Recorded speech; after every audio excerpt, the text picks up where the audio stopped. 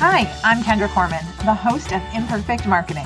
If you're a solopreneur, small business owner, or marketer, you know marketing is far from a perfect science.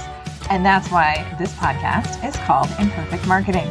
Here you will hear from marketing experts and successful business owners about their marketing tips and, of course, their lessons learned along the way. Hello, and welcome back to Imperfect Marketing. I'm talking to you this week again about podcasting in this Imperfect Marketing brief.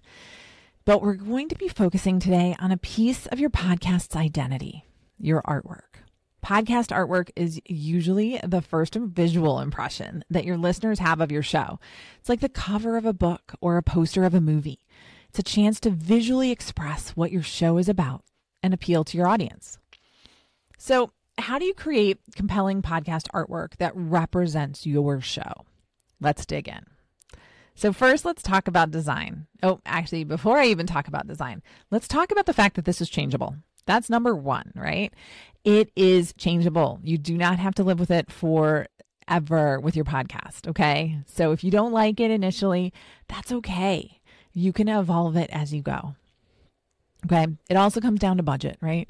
If you don't have a lot of listeners or a lot of budget for this, podcasting can be done on a low budget. So create it yourself to start off with and then evolve and get somebody else to do it. Okay.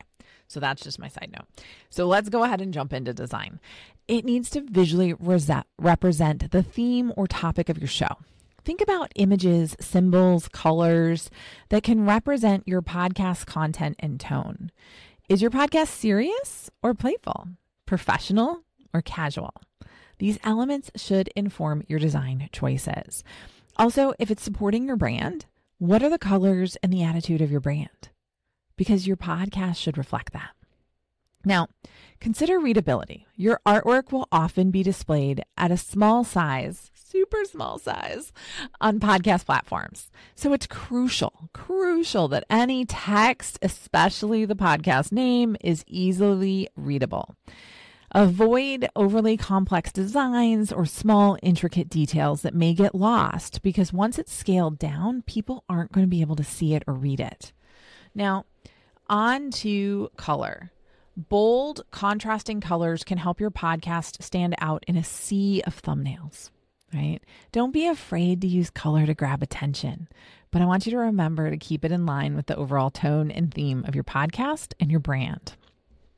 Okay. Now, I mentioned this a little bit at the beginning of the episode. Do you DIY it or do you have a professional designer?